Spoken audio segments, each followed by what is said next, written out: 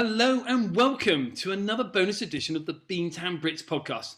Tonight I have the great pleasure to be joined by the one, the only Pete Pratt of Miami Marlins UK, Fish Across the Pond podcast, and legend of the MLB UK Community In Play Run show. We'll be having a chat about the Miami Marlins and their season so far, ahead of the series against the Red Sox this weekend at Fenway. Before I catch up with Pete though, a little background about the Marlins. The team were established as the Florida Marlins as an expansion team in 1993, starting off playing games at Joe Robbie Stadium, home of the Miami Dolphins. They changed to their current name of the Miami Marlins in 2012 when they moved to their brand spanking new Marlins Park in downtown Miami. They were originally owned by the CEO of Blockbuster Entertainment Corporation. I probably still have an overdue video somewhere, and he's probably due chasing me, and are now owned in part by Derek Jeter, who is the team's current CEO. They've only been to the playoff 3 times in their history, but twice went from wildcard to World Series champs in 1997 and 2003, when they beat the Evil Empire, who had, in Game 7 walk-off fashion, hit us with a Boone home run. From that 2003 team came Mike Lowell and Josh Beckett, major players of the Sox title in 2007. Pete, my good friend, how are you? Hola, I'm doing well. How are you getting on? Yeah, not bad, thank you, not bad. Now, before I start and before we get going, I just want to say to some of the people who are listening, there will be a glossary of terms attached to the promotion of this broadcast, because for those who may not have seen Pete on in-play runs or some of his daily, let's say, recaps on Twitter, which are a storm, he uses quite a lot of terminology, let's say, that some other people might need explaining to. So bear with him, it's great fun, trust me. So, as I ask all guests, why the Marlins? Oh boy, great question. I think a familiar answer to a lot of baseball fans, where you end up in the US and you just end up going to a ball game, and at that moment you're like, oh, okay, cool, this is good. So I'd actually been to, my brother lives in St. Louis. I'd been to Busch with him. That was my first ever baseball game, which was awesome. Day game, boy oh boy, there was some beers being drunk then, no doubt about it. And I'm a big, grew up as a big cricket fan and player, so the pace of play suited me fine. The culture of sitting there in the sun, drinking beers, action happening around you, I'm all for that. Absolutely. Yeah. So, Busch as well as a ballpark was completely blew my mind. Actually, it was sensational. We had a great day there. Next day, we drove up to Kansas and went to Kaufman there, and went to another game, a night game. Got there late, still hungover. That wasn't quite as good as an experience, but. Anyway, so that's where I kind of got into baseball. I didn't feel a connection to the Cardinals as a team for some reason, or the Royals. But a couple of years later, we went to Miami on a family trip. And by that stage, I'd started following the game more. And I knew we were going to Miami. So I was like, right, I'm going to start following the Marlins a little bit, and we'll go to a ball game. And so we went against the Diamondbacks, turned up, raining, torrential rain, roof closed. Back in the day, this is like 2017 maybe. Stanton hit a huge home run in the 3rd, 4th inning, and I was like, whoa, this is the team for me. Went straight to the club store, bought the jersey, and then the rebuild started there, pretty much. Yeah. Well, what, the rebuild of your wardrobe with the Pines collection of T-shirts and other merch? That's true. So, which actually leads nicely on to my first question, because I think for a lot of baseball fans, they would have seen over the years the Miami Marlins as a bit of I was going to say a bottom feeder team, but a low-rung team in not only the NL East, but obviously the whole NL. And it was very much about producing prospects. As soon as they were any good, they were kind of shipped off, and we'd get some more prospects back, and we'd get a bit of cash back, which is fine. And some teams are like that. But there seems to have been a real culture change over the last couple of years. Is that the Jeter effect since he's come on board? 100%. The Miami Marlins that you talked about there, that's a correct assessment. Jeter coming in as CEO, and Bruce Sherman is part of that as well. The guys, for me, they're proper baseball guys. Firstly, we all know who Derek Jeter is. We know what he's about. He takes no shit, let's say, and he's got a clear plan. The thing for me is he set his plan out early doors, laid it out, and he's not deviated from it. For me, the plan is working, and the Marlins are in the best position we've been in for 15 years, probably, as a franchise. So the other thing as well, that up and down the organization, it is lined with guys now who just know what they're doing. The development, the scouting, everything is just on point. Kim Ang obviously being coming in as GM through the off season. They're just filling the franchise, the organization, with talent, not just on the field, but off the field too. And I think that, it's huge for a team like the Marlins, because you don't have the payroll. We're never going to have the financial muscle. So you have to be a draft and develop team. You have to be to survive, but you've just got to be better than everyone else in that. And that's the key to it. So the plan was laid out. We're sticking to it. We made the playoffs last year, shortened season, but doesn't matter. You still got to get there. It was ahead of schedule.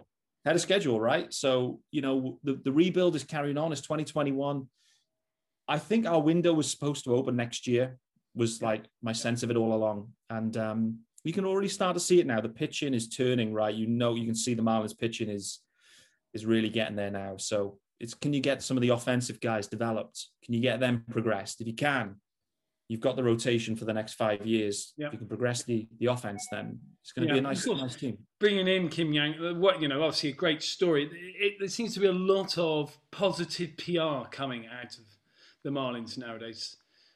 Absolutely. I mean, the hire of Kim Ang, from a baseball perspective, I didn't know anything about Kim Ang before she was hired. I had to look her up, but when I went and looked into it, I was like, wow, she's been around the game for years, been part of very successful organizations for years. Was then working with MLB for a few years. But listen, the story is excellent, no doubt. It's not a publicity stunt, though, I must say. No. I didn't imply it was. It's just it all seems just that everything is a positive step now. 100%, exactly. Yeah, I completely agree. Like it's just a great baseball move and a great but a great story too. No doubt. I mean, the women in baseball, momentum stuff's really picking up, and equality and sports and general life. It's a great story. Here to that. Absolutely. For those of us who have daughters, that's very important to us.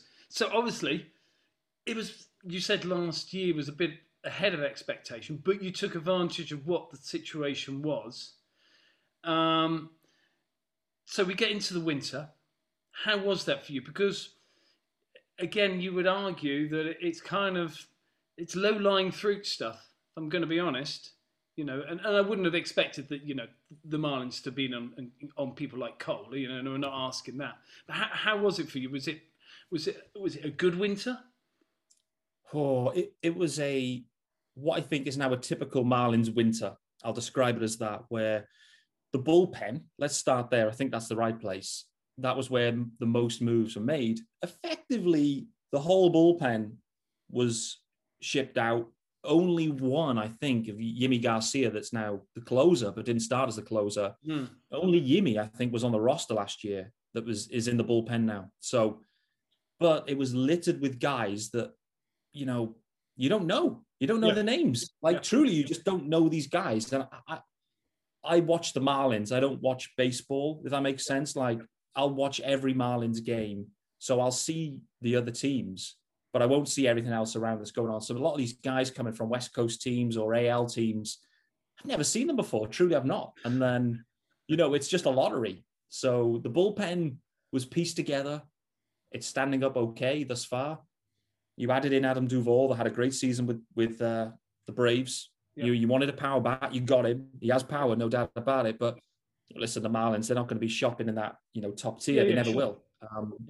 So it's all about draft, develop, and add a few pieces here and there. So it was a slow off season, I think, in general. I think the whole baseball was slow. Pandemic still going on. Not ideal, I guess. No. Circumstances for players or teams to be making crazy deals. But overall, when I look at it, I think the Marlins added what they needed.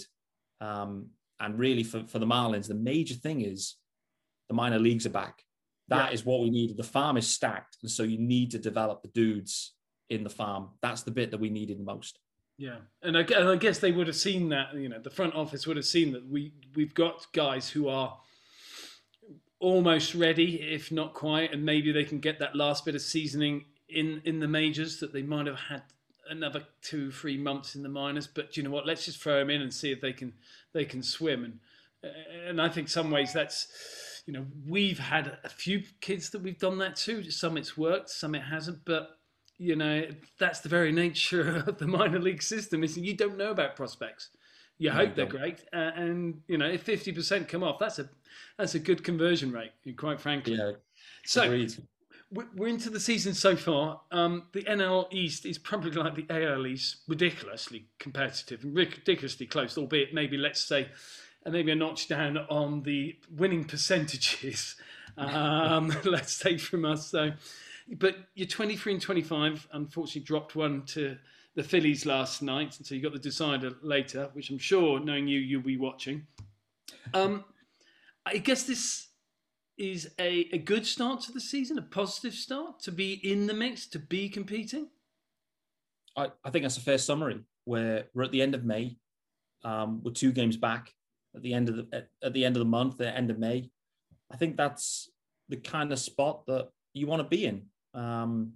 Everyone's been dinged up. I think the Marlins got dinged up earlier than most, and then actually other teams around us, like the Mets and Phillies, have started to get the waves of injuries too. So everyone's dealing with it. Depth is tested, no doubt. But listen, we're 2 games back. We're 2 games back of the Mets too, and they're so dinged up. Like, for me, the Mets, it's not sustainable right now. Like, I think they're going to have a rough patch. So the Braves are starting to hit some form. Ahead of the season, for me, I thought the Braves were the clear class of the division. They're dealing with some injuries too. So listen, everyone is. That's the thing now.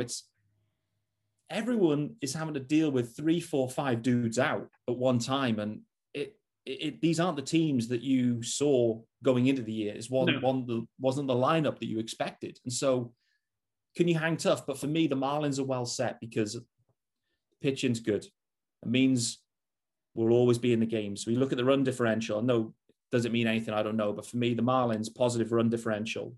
That says to me, you don't get blown up. You pitch well. You're in games. You give a chance to win. And that's what we're about. It means you're probably going to win more games than you're going to lose. I know there is, you can get a few lopsided scores, and that can throw it out. But I think the longer the season goes, the more that's not really applicable. Those sort of outliers. So I think run differential is a good key to sort of where the teams are now. We're obviously we're a positive team, and that's probably reflected in our position here. Although there's some stories to tell between sort of first half, April and May with the Red Sox. So obviously, let's talk about the sort of different elements. So the offense. It seems to be full of some studs at the moment, using a Pete Pratt term. Well, I like the use of the word studs for sure. It's littered with studs. The main dudes, right? The main dudes we got to talk about. And it's hard because Brian Anderson, whether you call him a stud, I don't know, but he was heating up a lot for the Marlins, going on the IL yesterday. So that's not good news. You won't see him. Jazz Chisholm rolled his ankle yesterday. He's not in the lineup today. Day to day, so unclear if we see Jazz. But talk about studs like. Well, no, that's a shame. Jazz Chisholm's been seeing him. Yeah, looking forward to seeing him. Yeah, absolutely. He's day to day, so still got a couple of days. We'll see. He's but he's come in. He's an electric guy, the kind of spark plug you love to see, right? Jazz Chisholm. Love the player, love the attitude. Started hot. Home run off DeGrom, 100-mile-an-hour, way above the zone. I mean, it was like an iconic moment. One of the prettiest home runs I've ever seen. One of the most effortless 450-foot home runs I've ever seen off the best pitcher in the game. For any Red Sox guys that are listening, and it'll be all Red Sox guys, if you haven't seen it, go and look at Jazz Chisholm's home run against DeGrom. It was sensational. Absolutely sensational from a dude, a rookie. Because he's he obviously represents Britain in baseball. So, yeah, do go and look for it. Even more so as British baseball. Exactly. Good connections. So, but in general, I must say the offense, it's been hot and cold. like in general, Yeah. it's been probably more cold than hot. Some guys are starting to come around, but I'd say the offensive side has not been our strong point, mainly because that's the area we've been most injured, let's say. Jazz has been on the IL. Starling Marte is still on the IL. On a rehab. He's on rehab at the moment, so he's started yesterday's first rehab, so you won't see him. No. But he's your best player. When you miss your best player offensively, it hurts you. So you're having to make do with, mix and match in center field. But it's a workman-like offense, I describe it as, in the main. And then now and again, Adam Duvall will go bananas and hit 4 home runs in 4 at-bats. So, anything can happen. Clearly, let's hope not at Fenway. But I think, as we'll all appreciate, and I know you'll go on to say, the rotation, your top 3, certainly top 2 are Sandy. How do you pronounce his surname? Is it Alcantara? Yeah, Sandy Alcantara. And then Trevor Rogers. They're throwing it good. They're throwing it good, let's say. But there seems to be you're building some depth this year that probably was a bit surprising. Is that fair? Yeah, so it's a good point. The guys you mentioned. So Sandy was opening day starter. He's the ace of the staff. Went 8 last night against the Phils. You'll see Sandy. So will be a good matchup there. Trevor Rogers, was ascended, had a couple of starts last year, but has really kicked on. Like, the development has been fast, very fast for Trevor Rogers, and looks real nice. You'll see Trevor too, so it's going to be, you're going to get a good look at these guys. Yeah. Pablo Lopez, also, has been around for a few years. He's a top. He's a 2 or a 3, right? The thing is, from a Marlins side, is Sixto Sanchez we haven't seen. We all know the name, but we haven't seen him this year because he got hurt in spring. Eliezer Hernandez, our 5th or 4th starter, equally got hurt. So what that means is 2 spots that were projected to be filled, you got to mix and match. So we've been bullpenning. Okay. And also we've had a couple of guys come in. But the one guy that's come in and done well recently, Cody Petit, I've never heard of him before either. But he's come in 3 starts. He's going to be, I think, in game 1 against the Red Sox. And, 3 games, under 2 ERA. He just went 7 strong in his last outing. These are the stories. These guys just appear from nowhere. And next thing is, and it's the one thing from a Marlins development perspective, they're adding change-ups, elite change-ups to all of their pitches. Like, that is the difference maker. Everyone now is appearing as a Marlins pitcher has got this change-up that is nasty. So whatever they're doing development-wise, it's really working. Okay. Well, again, obviously Jackie Wilson once sung a Rick Petite. We'll look forward to seeing this new guy that's come along. So, and then obviously the bullpen is something that you said was a sort of complete change. Has it settled down, or is it still temperamental? I mean, bullpens are temperamental in general, right? Well, yes, that's fair. That's very fair. We'll start there. We had a couple of early kinks in the road. We signed Anthony Bass, slotted in as the closer. I'm not sure he's ever really been a closer before. He's a middle reliever, I think, or, a setup guy.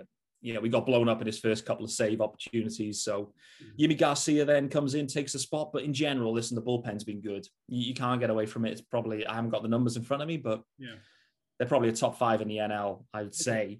They've been good. And they've been worked. Like, when you've got 2 bullpen games out of 5, which is what we've been doing, you've got to be good. And they have been. So, there's a lot of different guys in there, different looks.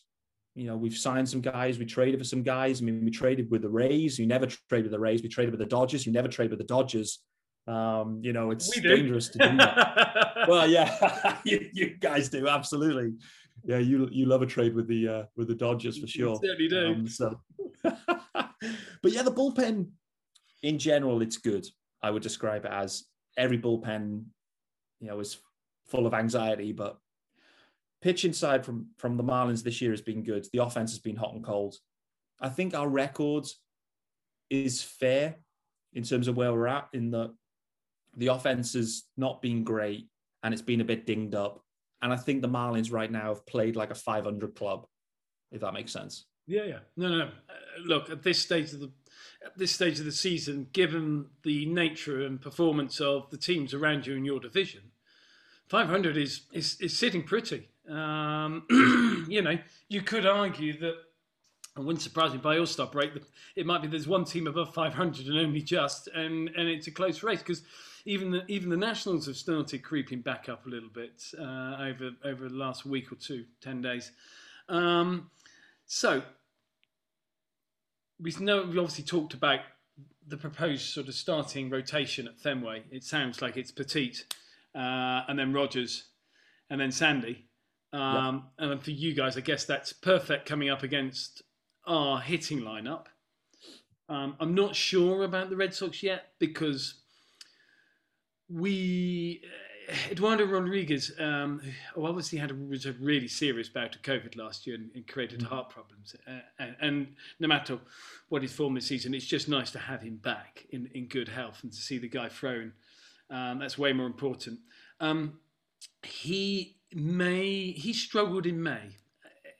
It's not bad struggles, but he just seems to can't get past 5 innings, and it's 4 runs every start, quite often in a single innings, and it's put us in a few holes recently.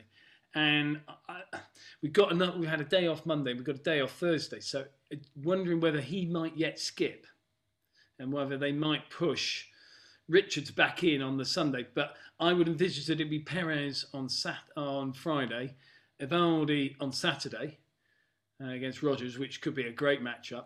Oh, yeah. That sounds good. Let's say it's Rodriguez against Sandy. So in theory, our top 2 against your top 2. Sounds tasty. I'd have a bit more faith in your top 2 then, because in many ways our rotation has flipped, whereas the number 5 starter, Garrett Richards, is probably pitching the best out of anyone, along with Nick Pivetta, who was supposed to be our fourth guy. And Perez is doing well, and Evaldi and Rodriguez, the guys paid all the money. Yeah. Anyway, there we go. So, in terms of a batting lineup, in terms of the Red Sox, who do you see are the key dangers for you? Obviously, you probably say you don't watch much, but I know you've got a good baseball knowledge. Yeah, I mean, that's a good question. I think the thing is, the way this series, when I think of the Red Sox versus the Marlins, and it's our first stint as well with AL rules, so we've not had a DH yet, which I think is interesting from a Marlins side because we've got a couple of guys that are absolutely going bananas in AAA. So what the Marlins fan base is interested in is, do we maybe get a look at this guy, Jesus Sanchez? He's basically been hitting 500 in AAA, bombs galore. He's going bananas, and everyone's thinking, well, what's he got to do?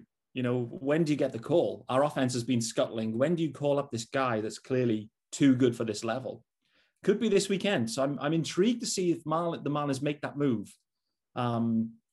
With the DH there, you know, it frees up one of the other guys to slot in the DH. You can put this Jesus Sanchez in right field. So anyway, going off on a tangent there, which is standard. What I'd say, though, from a series perspective is the Marlins' strength is the pitching. I'd say the Red Sox' strength is the offensive side. Yeah. And so it's going to be a real nice series, I think. You know, you see how your starters line up. But, I mean, for me, when I think of the Red Sox, I think of Devers and Bogaerts. They're the 2 guys, clearly, that are, like, front and center of my mind. Yeah. And I think both of them have got off to great starts, right? So, you know, they're for me the dangers. I think what for just sort of the Red Sox strength is the top 5. So it starts with Hernandez, who has been consistent at around the 260 mark. Obviously offers some speed, and then obviously Verdugo's having a very good season, so he's around the 300 mark. Martinez is 330s. Bogaerts is 340s. Then you've got Devers, who's around the 300 mark. Then it can become patchy. And it was interesting, we were having this chat with Nick that, you know, a bit like the Angels, we are very lopsided in our batting lineup. In the top 5, and maybe let's add Vasquez / Arroyo in 6th, are key. But 7, 8, and 9 has been a massive problem all season, and Same for us. it, Uh, to the point where you kind of there's, Hunter Renfro, he's turning a bit of a corner. We've got Bobby Dalbeck, who's young and talented, but it's a bit of a struggle at times. Franchi Cordero, who we got from from San Diego in a trade that joined the Royals, which Benintendi and has not been a popular one now given his start. yeah. It's so if the top perform, then the Red Sox score a lot of runs. The problem has come is where, say, the top 5 or 6 have a coldish night. The bottom just isn't picking people up on those nights. So the Red Sox do blow a little bit hot and cold at the moment. That's been their problem in May, is that they can go out and score 9 or 10 runs easy, just flick of a switch. But they can throw in and probably do once a series a game where they just won't score a run. Yeah. And so I guess with your two sort of linchpins, your two guys who are properly on top of their game at this season, it could be an interesting matchup. We've had guys come in. Jonathan Means has owned us. Well, he's owned everybody, quite frankly, from Baltimore. But we've had some other guys. Charlie Morton last night, he had the bases loaded, no outs in the first, and got out of it, and then went on to basically we ended up with 3 hits all game. That's the cold night. Now, it's just as likely the Red Sox will bounce back tonight and just hit the Braves for 14, 15 hits and 9 runs. That's how it is at the moment. So I think you're right. I think the key is going to be, are our hitters in one of their hot days or cold days against your strong starting rotation? It's going to be strength on strength there. I think it's going to be intriguing for sure. So that's what it's going to come down to. You talk about the 7 to 9 spots. I mean, clearly in the NL, the 9 spot in the main is the pitcher, right? So we've not much production there. No. 7, 8, 9 for the Marlins side has been turgid all year. I mean, we've had backup catchers galore playing, so that doesn't help. Just got Alfaro back, so our catcher is back, which is good. I think I've seen him hitting in the 5 hole tonight. So we've got a Sunday lineup going on a Wednesday today. Seemingly, I don't know what's going on. No Miggy Rowe, no one's playing basically. So and we've got a Nick Neidert starting, who's been in AAA. So it feels like a kind of white flag type game almost, where you go, right, listen, this is our day off. We have no days off this week, so this is our day on a Wednesday. So we'll probably rock the Phillies 10-0 then tonight. You know the way baseball works. Well, it's funny. We had a white flag day, a big white flag day on last Sunday against the Phillies. Funny enough, and where we literally took out Devers, Bogarts, and Martinez at the lineup, and I know Dave will go, oh yes. Suddenly, it was the first time I'd heard him all weekend on Twitter. The first time he raised his head. Oh yeah, look at us! Oh yeah, great! And I'm thinking, you've been struggling, I think, the last week or so. But just talk to me about JD Martinez anyway, because he had a bit of a down year in a 60 game. There was some reports out, I think, that he couldn't quite get into it, I think, or he personally just didn't get in the groove or whatever. But is he back? Is it JD Martinez of old? Yeah. This is the way JD Martinez is in preparation, and I think that's the key word here, preparation, is that he is extremely thorough through building up pre-season, into spring training, into the games. So it is a long period of intense build-up. It's all about videos, preparation, constant grooving of swing. He's just a proper studier of both the opposition and his swing. And his problem last year, I think, was because we had such a short build-up and because there was just uncertainty that he never got that. And of course, the problem is you start cold and you start really cold like he did. He just never had a chance to catch up. And by then, the Sox were sucking. And he's probably thinking, do you know what? I really want to go through this grind this year. And I think it was just a matter of circumstance last year. But he's gone away. Obviously, the great thing is that's probably been an extra spur over the winter. He's gone away. And this is the Martinez of old. Not so many home runs, maybe. but hitting a lot of doubles, opposite way. A lot of these home runs have actually been dead centre, which Right. for me That's always a means, good sign. which is a From good hitting. sign. It means a guy is really seeing it. If he hits it at dead centre, it's not like a bit of a slice or he's a bit early on it and it's a quick pull round the pole. But dead centre at Fenway and you're hitting them up into the crowd there. That's a good hit. It's a pure hit.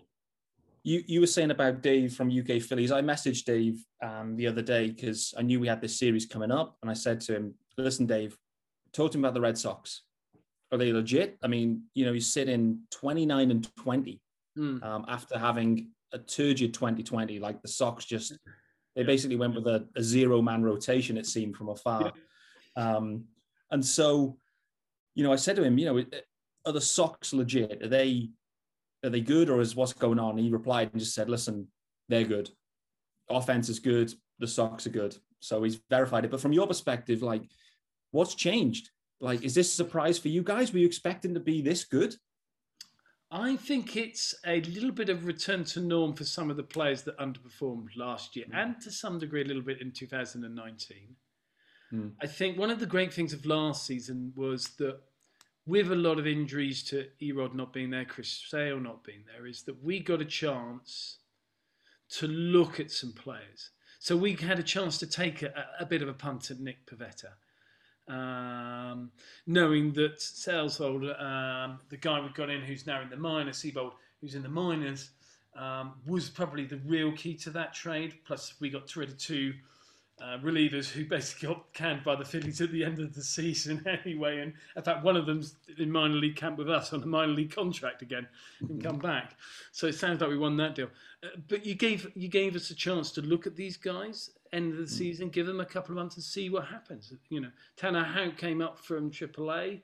He's on the IL at the moment down there, but another positive pitching story. He got 4 or 5 starts and really blossomed. His best game was against the Yankees because end of the season he was unhittable against them. Yeah, which is a good sign when against the Marlins too. Competition. So I think it's a bit of return to norm. Plus, they found out about a few players which have boosted it. I think they traded well over the winter. I know we've lost the last 2 killer bees in Benintendi and Bradley Jr., but Bradley Jr. is not worth 17 million on a qualifying offer, and Benintendi, whilst he's having a bit of resurgence at Kansas City this year, and I'm really pleased for the kid. I think that was actually the kick up the backside he needed. And I don't think he was listening to people at the Red Sox. He was very much, from what I hear, stuck in his ways and wanted to play one way. And I think going to Kansas has made him realise that actually, do you know what?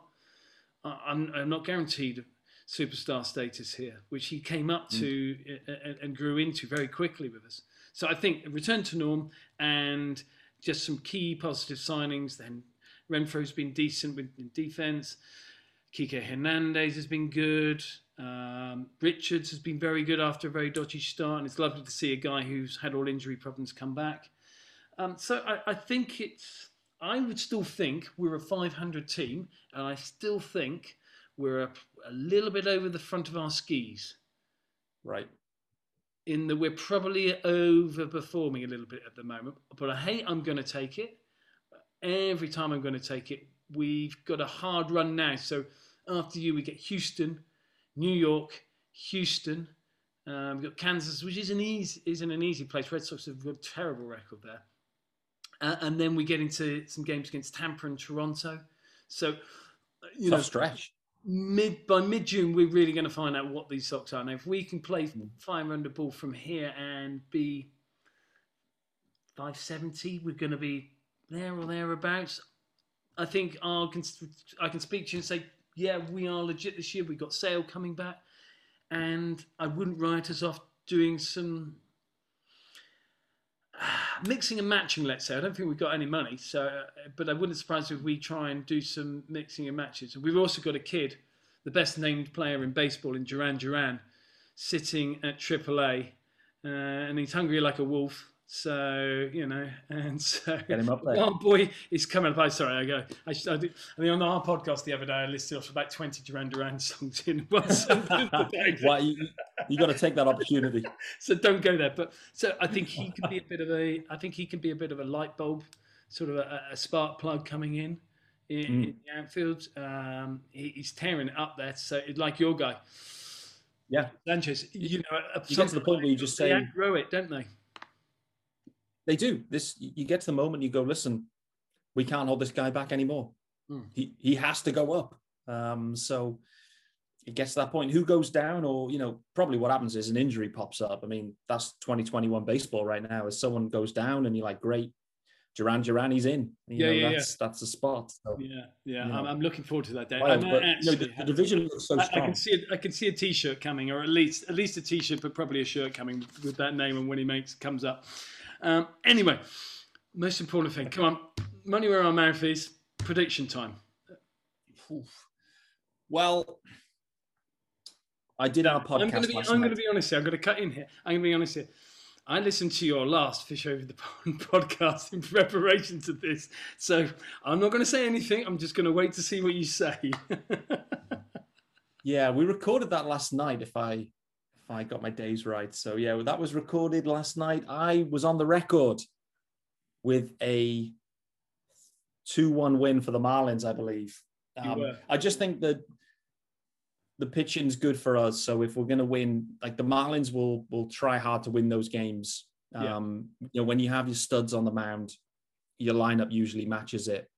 Seems to be the way we go. So but Cody Poteet, nice guy too. So I'm intrigued. It's going to be a real fun series.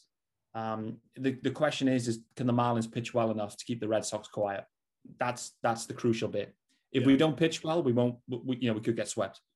Yeah, I can see with the starting lineup the way our starters have been performing.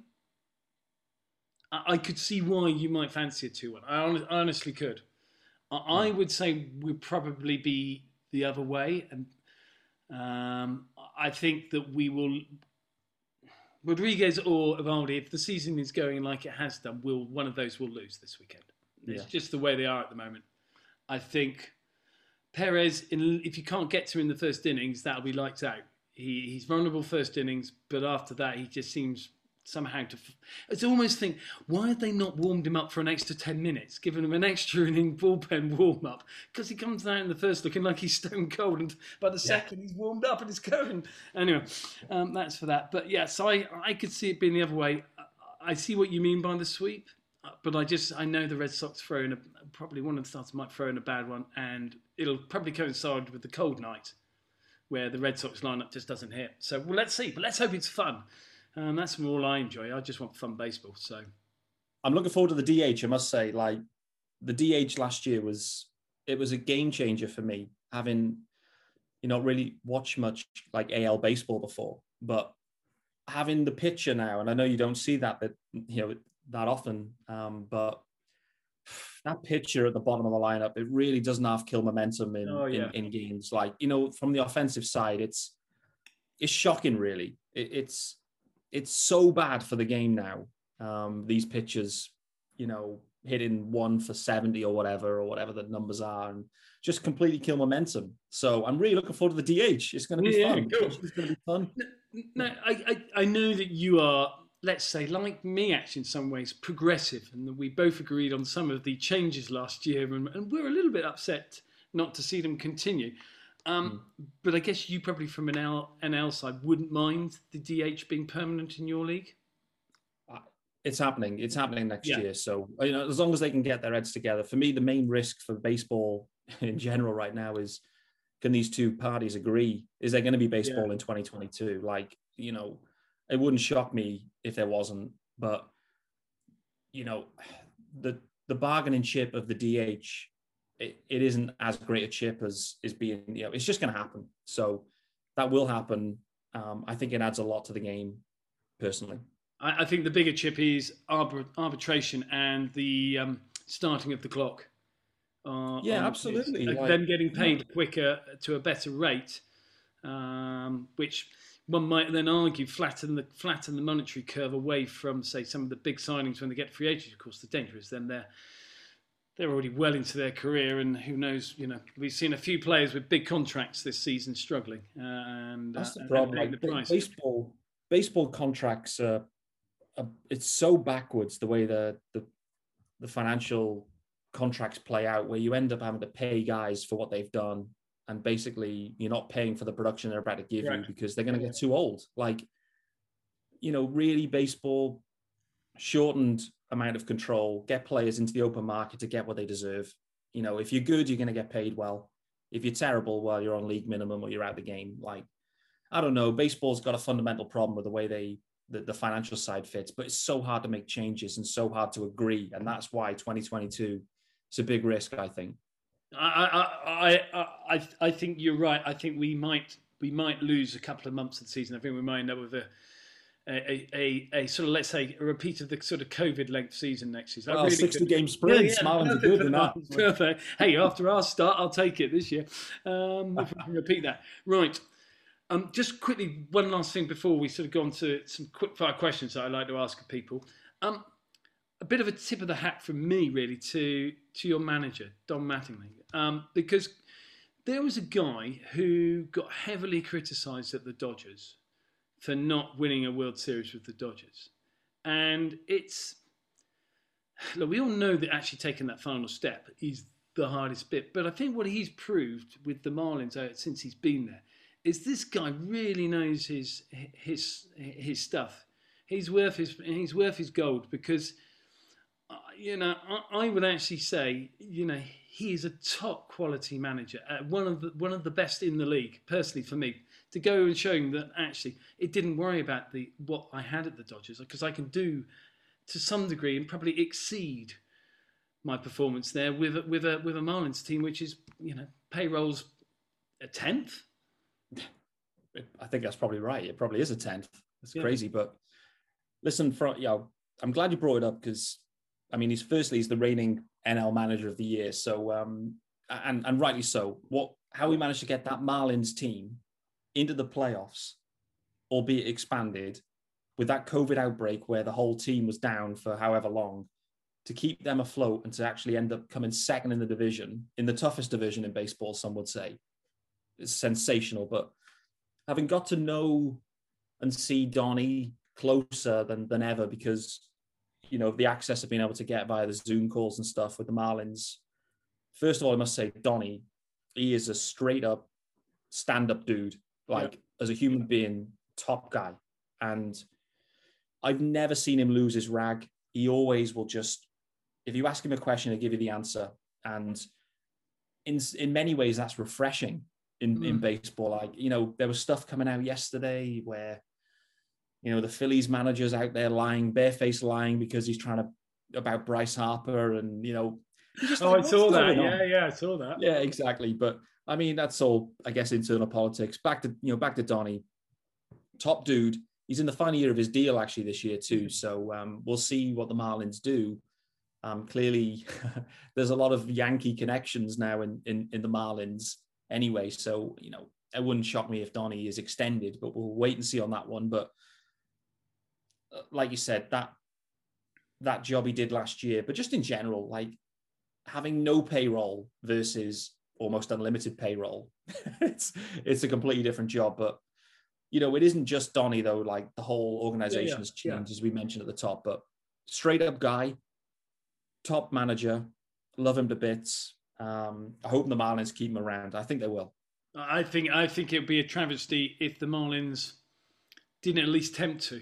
If they get outbid by someone, you kind of got to shrug your shoulders. But I think they should be moving probably heaven and earth to keep him. I think he's absolute quality, and if he ever came across to the Red Sox, I would be more than happy with a manager like that. I can promise you that. Right. So, some quick fire questions that I say to everybody.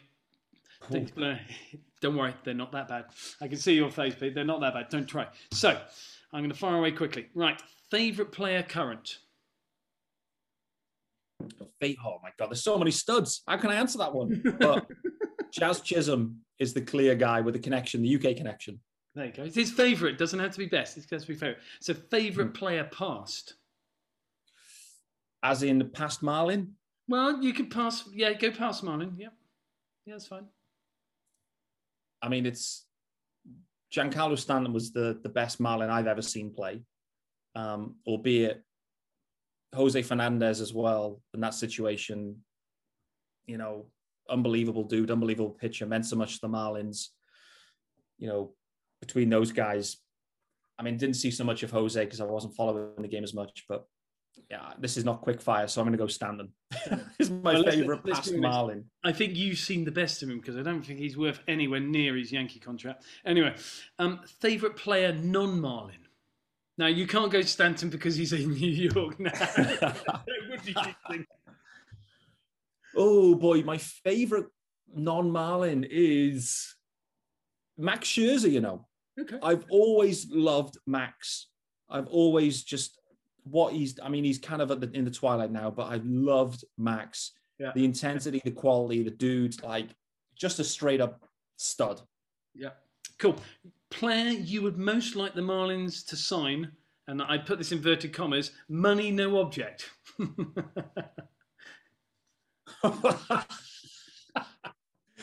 Money no object signing. Do you know what would be very funny? I think anyway, it would be hysterical almost, would be Ronald Acuna as a Marlin with all the background and all the history there.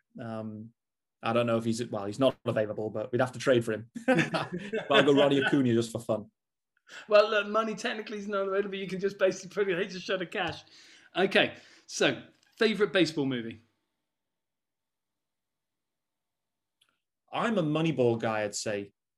Yeah, fair enough. Favorite beverage whilst watching a game?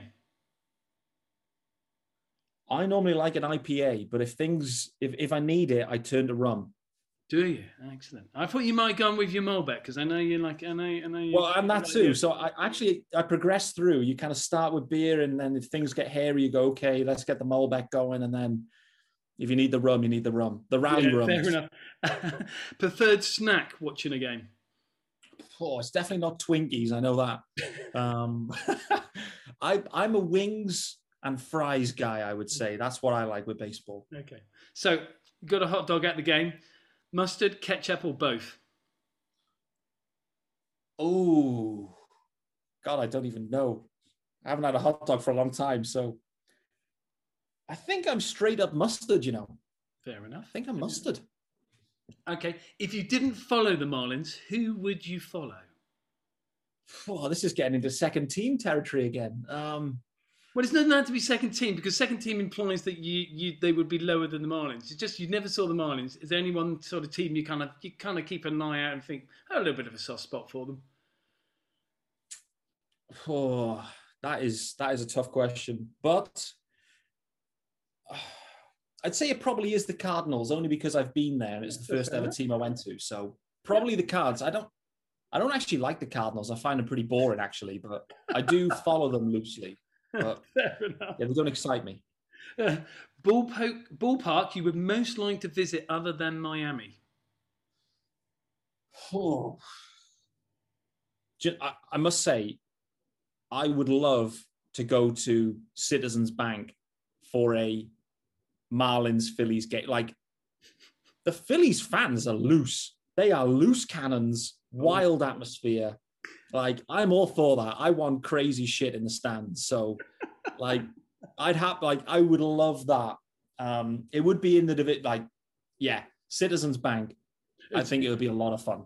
It's funny. I put a little tweet, or a comment on one of Dave's tweets on Sunday when they went 4-0 up, and I picked up my phone like 2 or 3 in the morning, and the next morning, and 2 or 3 in the morning, I've got these clearly drunk Philly fans sort of trolling me. And all I'd said was, it's doesn't surprise me. It's a weakened lineup, and they were trolling me, saying, and it's like, really, who cares? It's like teammates still. Anyway, so I ignored it. Anyway, so one thing about the Marlins that a Red Sox fan wouldn't know. I'm going to give you 2, a current and I guess a historic one.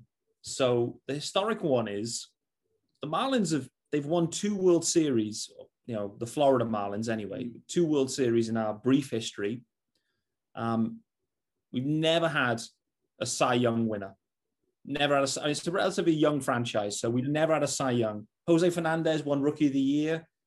It was third, I think, in the Cy, but no Cy Youngs for the two-time World Series champs.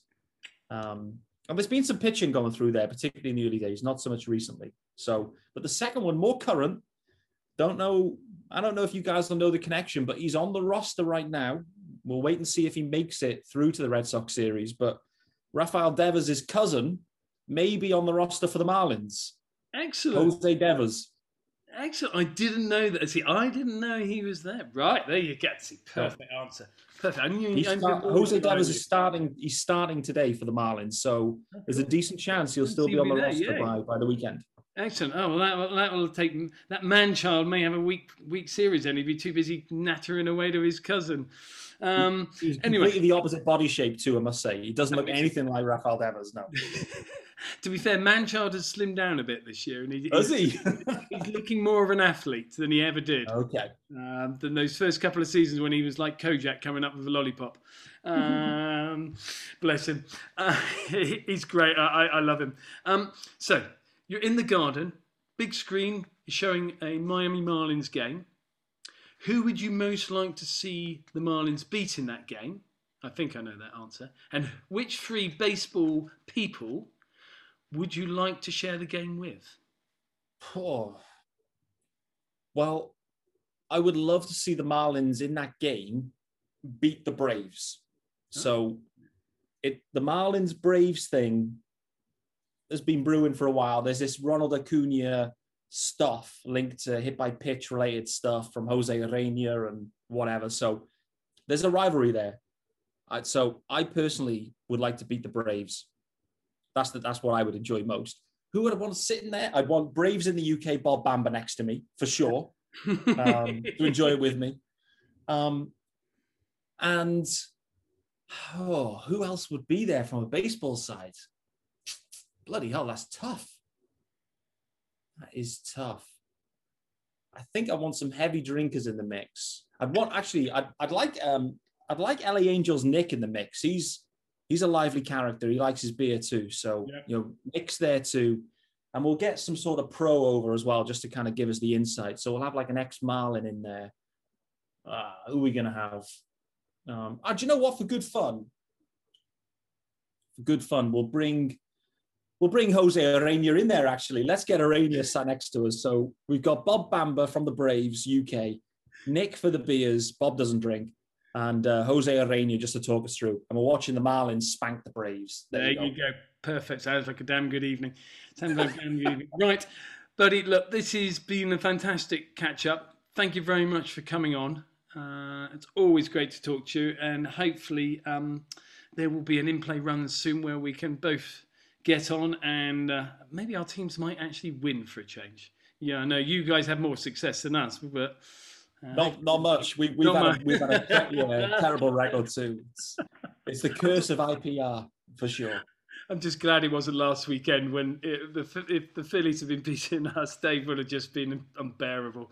No, that would have been terrible. Look, again, thanks, buddy. Good luck for the rest of the season. I'll be following the Fish.